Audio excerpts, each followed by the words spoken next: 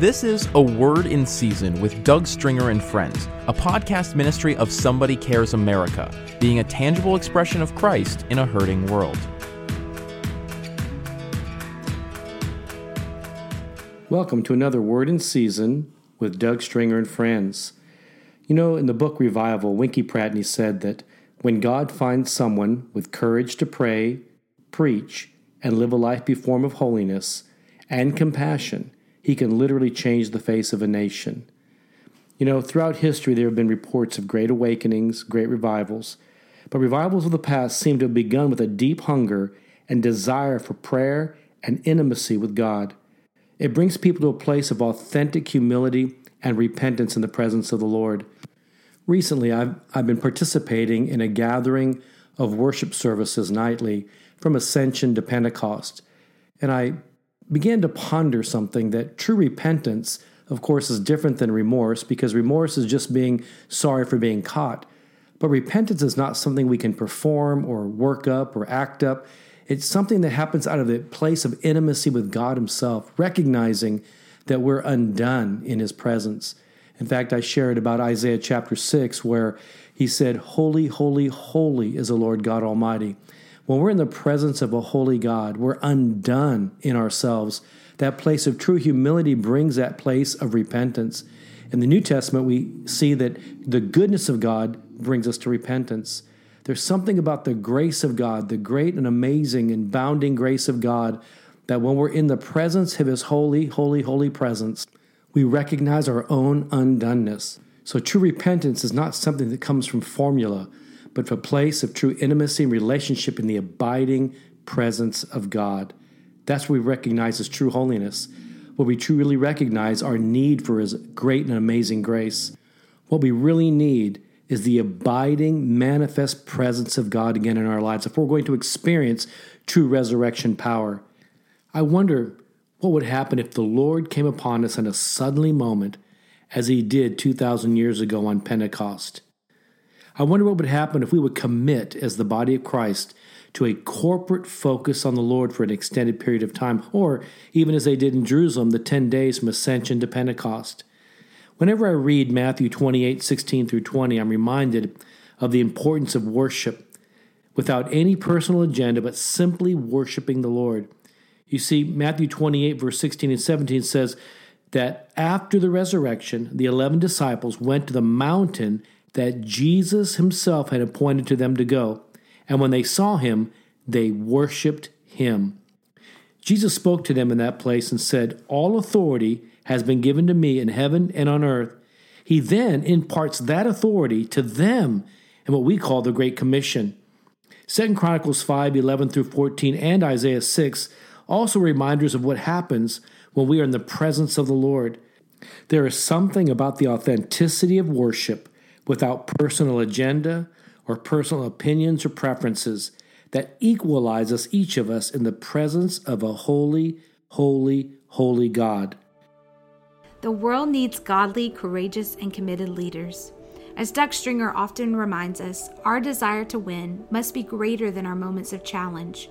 When you listen, subscribe, and share a Word in Season podcast, you are promoting words of encouragement and hope in a world that's plagued by negativity and despair. Thank you for being that shining light. And in the place of true worship, He's able to impart to us His manifest presence, His wisdom, commissioning, and His authority. You see, it begins with an invitation. After the crucifixion and resurrection, Jesus appeared to two disciples who were walking on the road to Emmaus and talking about what had just happened or what just transpired. These disciples had spent over 3 years with Jesus, yet they did not recognize Him when He walked by their side. You see, the betrayal, the beating, and the crucifixion of Jesus was so far from their conception and expectation that they could not see clearly. They did not have an understanding or revelation of what Jesus had told them during their communion together at the Last Supper. So disappointed, distracted, and confused, they were going back to business as usual. As they walked along, Jesus began to expound the Scriptures to them, and though they did not know it was Him, their hearts burned within them, and they begged Him to stay. In fact, they said, "Abide with us, for it is toward evening and the day is far spent. You see, that is the invitation. When we ask the Lord to abide with us, that's an invitation, no matter what we go through. When we've been disappointed or in despair, when we don't recognize what He's doing in our midst or in our lives, we still long for Him and seek His presence. And like the Shulamite woman in the Song of Solomon, we may be sleeping at times, but our hearts are still awakened. We're longing for the presence of the Lord. The disciples had been discussing the things of God and all the things that had just taken place, and even how some people were saying Jesus was resurrected. Their hearts and their focus were in the right place. But we can sometimes be so busy discussing the things of God that we can miss the moments of His presence. Let us not miss the moment by discussing the circumstances rather than focusing on His promises and on who He is and on His abiding presence. Did not our hearts burn within us? They asked themselves. Our hearts burn within us when God's presence abides in us. You see, His abiding presence causes our hunger level to rise and gives us a passion that cannot be quenched. Do we want God's presence as an invited guest, or do we want His abiding and manifest presence?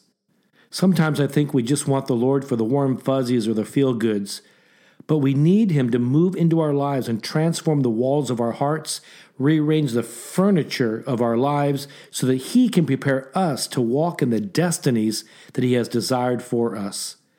God has a desire for my life and for yours, a desire for this generation to be more than just a status quo Christianity.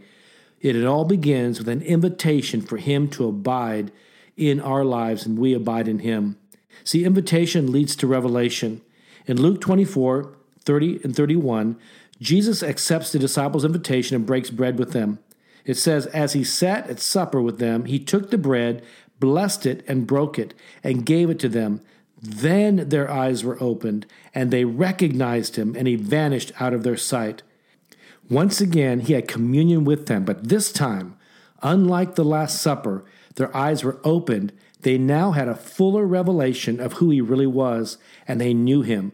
They had a revelation that they did not understand before, that the only thing that mattered now was the manifest presence of God Himself. They now understood that Jesus Himself is the fullness of the Godhead, and He wants us to be the fullness of the Godhead bodily. That's revelation. Their eyes were open, and no longer did they walk in confusion, discouragement, or distraction. Now they walked in light and with hope. Sometimes we have to get out of the box of our normal ways of thinking and spend intentional, intimate time in His presence so that we can see from His perspective. Now, revelation leads to expectation, transformation, and reformation.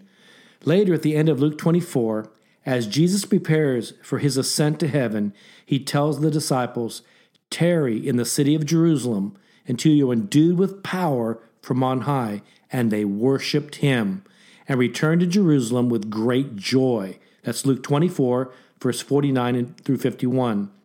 On the road to Emmaus, the disciples were sad. They had lost their vision of hope, but now they had a promise of God. That's expectation. When God gives us a promise, we walk in faith. The disciples on their way to Emmaus were distracted because of the circumstances. We cannot put our hope in circumstances or even in people. We must find our hope in the Lord. Sometimes we get caught up in the whirlwind of what God is doing, and sometimes we get the wind knocked out of us. But we get a new perspective by coming into God's presence and remembering the work of the cross and the power of the resurrection, which reminds us and directs us toward the hope and expectation of Pentecost. Our hope is in the Lord. And suddenly there was a sound from heaven as of a rushing mighty wind, and it filled the whole house where they were sitting, Acts chapter 2. In obedience, the disciples tarried in the upper room, praising God and worshiping. Let me say that again, praising God and worshiping. Tarry means to sojourn, to wait upon. They were tarrying, wait upon, sojourning in the upper room, praising God and worshiping, putting everything else aside. And then the outpouring of the Holy Spirit came, and the church was birthed. That's transformation. In Acts chapter 6, the church appoints believers to minister their gift of service as she goes forth in the power, spreading the hope of the gospel throughout the known world. Seek out from among you 7 men of good reputation, full of the Holy Spirit and wisdom, whom we may appoint for this business. That's Reformation. When we become part of something bigger or greater than ourselves and more together with a common vision, we impact nations of the world, and the world sees that God is up to something in and through the church. In review, we see the following. 1. Our invitation, Luke 24, verse 29, leads to communion with God and the revelation of who He really is and what He's doing. That's Luke 24, verse 30 and 31. Revelation then leads to expectation as He reveals to us His promises and His plans. That's Luke 24, verse 49 through 51. Expectation then leads to transformation as we place our hope in Him and worship Him, Acts 2. Transformation of individuals, churches, and communities leads to an entire reformation of how the world sees God as His bride, and it rises and shines, serving those in need, especially during times of calamity and uncertainty, Acts chapter 6. See, abiding is the key. Some scientists say that when we speak a word, the sound wave that carries it never, ever ends. Likewise, I believe that all the words spoken by all the prophets throughout the generations and all the visions of old are culminating in the events of our lifetime. And as the church continues to rise in the midst of the darkness, the light will get lighter and we will see an outpouring of God's Spirit like we've never seen before. But we must remember the key to doing this is abiding in His presence. What would happen if literally believers all around the world grasped this, imbibed it, and walked it out in their lives? If we put aside our busyness and all the things that distract us, if we set aside the time to tarry in our own Jerusalems, worshiping Him, praising Him, and thanking Him, then following in simple obedience the instruction given to us by revelation, what would happen?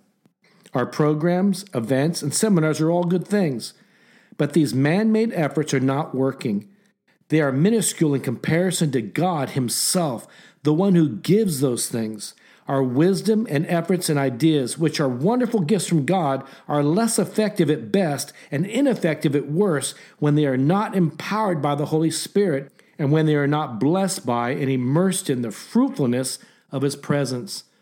I remember many years ago, the late Leonard Ravenhill and I were talking, and in fact, he wrote about it in his book, Sodom Had No Bible. And he talks about how in the early church, they didn't have all the things that we have today.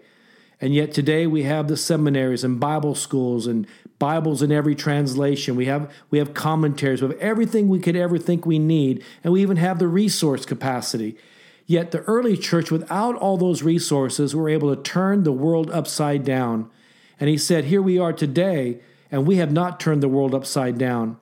You see, the difference is, he said, is that we need endowment from on high. See, the early church was endued with power from on high, from God's manifested presence. What we need again today is God's manifest presence. In times of calamity or uncertainties, and the times we're going through today, the only answer is attracting God's presence so that we can be empowered or endued to be and do all that He calls us to do for such a time as this. We need the Prince of Peace returned to His throne, and it starts with His church. His abiding presence is where His glory dwells, and where His glory dwells, darkness is dispelled. Our need for and dependence on God is more evident now than ever. How do we tap into this power? How do we live our lives and minister in the power of His presence? It begins with a simple invitation, Lord, abide with us. Lord, abide with me. We need to maintain the manifest presence of God by being intentional in our place of prayer. It's not just about praying in public venues and stadiums. Those things are good, but they should be an outcome of what's already going on in our private prayer lives. We can wax eloquent in public, but if our hearts are not where they need to be in private, our prayers are powerless. We need His presence in private so He is with us everywhere we go. We need to be in communication with God. We need to dialogue with Him, not just monologuing and telling Him what we need and what we want Him to do for us. He's not our sugar daddy in the sky. In that place of intimate interaction, though, he gives us a new sense of purpose and expectation. He renews our passion and gives us a purpose beyond ourselves. The enemy might try his tactics, but we know who is on the throne. He's still the King of Kings, and he's still the Lord of Lords. See, we need a yada moment. One day I was at my office, and I couldn't understand why every few moments I felt like weeping. The Lord reminded me that many of us are carrying a burden like Jeremiah. We are weeping over the state of our communities, of our cities, of our nation, of our generation. God allows us to experience these moments so we know what's on his heart. And because we know the Lord, we are uniquely equipped to have spiritual authority when we pray and when he gives us something to do and we walk in that simple obedience to walk out what God's putting in our hearts to do. Daniel chapter 11 verse 32 part B says, "But the people who know their God," and the word to know God is yada, Y-A-D-A. "But the people who yada, know their God, will be strong and take action or do great exploits." You see, our generation has lost the reverential fear of the Lord. Too often we come before him casually and haphazardly. The need to get back to that place of interactive, authentic knowing God, that place of intimate fellowship so that we can experience his power is so far more needed today than ever. We need the yada of God. We need to have that interactive relationship with God so we can do strong and mighty things and exploits in his name. The New Testament word to know God is gnosko. So yada in Daniel chapter 11 verse 32 is to know God, interactive relationship with God. The New Testament word to know God in this interactive relationship is gnosko. Paul says in Philippians chapter 3 verse 10, to know him, or gnosko him, to know him, and the power of his resurrection and the fellowship of his passions, being conformed to his death. How can we have the power that breaks through without knowing him or the passions of his heart? Our own intellect, abilities, and giftedness are not going to change the circumstances around us, but the power of the resurrection in us, the hope of glory Christ in us, can. Earlier, we saw how in Luke 24, after the disciples' eyes were opened to Jesus, they were no longer sad. They had a sense of revelation and expectation in the midst of a world that was a mess. They knew something was up. You see, he manifested to them before he ascended and said, in Luke 24:49, tarry. We see that as from ascension to Pentecost, that 10-day period. You see, they started sad, but now they had an expectation of gladness. Their circumstances hadn't immediately changed, but now they had a revelation of the manifest presence of Jesus himself. Their expectation was no longer in what they were hoping for, but now their expectation was in the Lord, who told them to tarry in Jerusalem and gave them a promise of the Holy Spirit that would come. And we see the story, the beautiful picture in Matthew 28, in Luke 24, in Acts chapter 1, Acts chapter 2, this whole beautiful scenario that after the crucifixion and resurrection, Jesus appoints gathering moments with his disciples, gives them expectation and promises.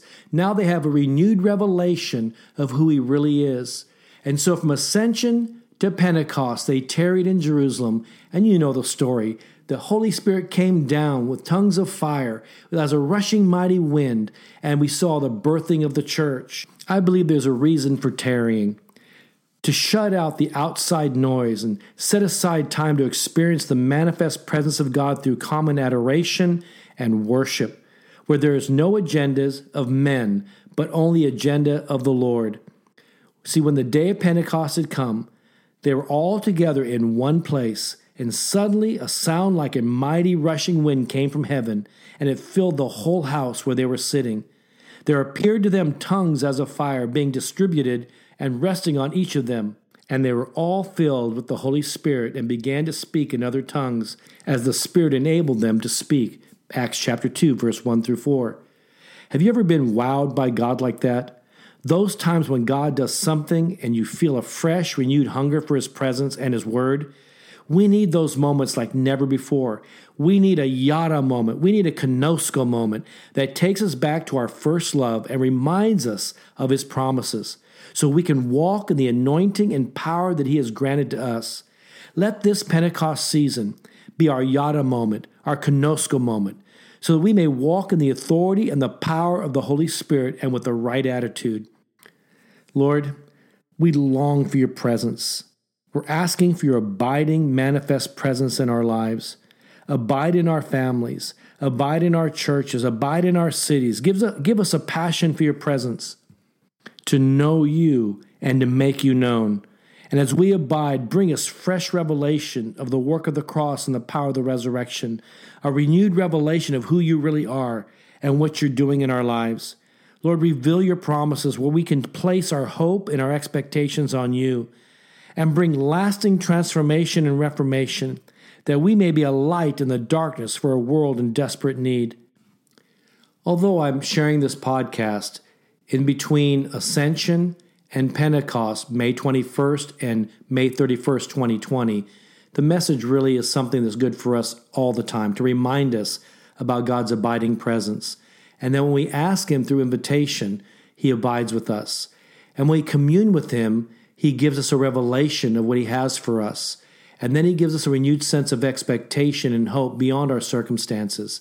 That's what God wants to do for us individually and corporately. Will you commit to set aside extra time each day? And would you consider taking time just to thank him and worship him just because of who he is and what he's already done? And if you're listening to this podcast during Pentecost season, then join with me and believers all over the world between Ascension and Pentecost to daily sojourn, to tarry, to seek after the Lord, to worship him. Take the appointed time just to lift his name up. There's so much noise, pollution swirling around us. There's so many things that can distract us, bring discouragements in our lives. But if we'd simply worship him, it's in that place his authority is now received and imparted to us to go forth in the power and endowment that comes from heaven. What if we did commit to a corporate focus on the Lord as they did in Jerusalem those 10 days from Ascension to Pentecost? And what if the Lord came upon us in a suddenly moment as he did those 2,000 years ago? We hope you enjoyed this episode of A Word in Season with Doug Stringer and Friends, and ask you to prayerfully consider supporting the ministry at somebodycares.org or by texting your donation amount to 805-422-7348. Please join us again for A Word in Season with Doug Stringer and Friends.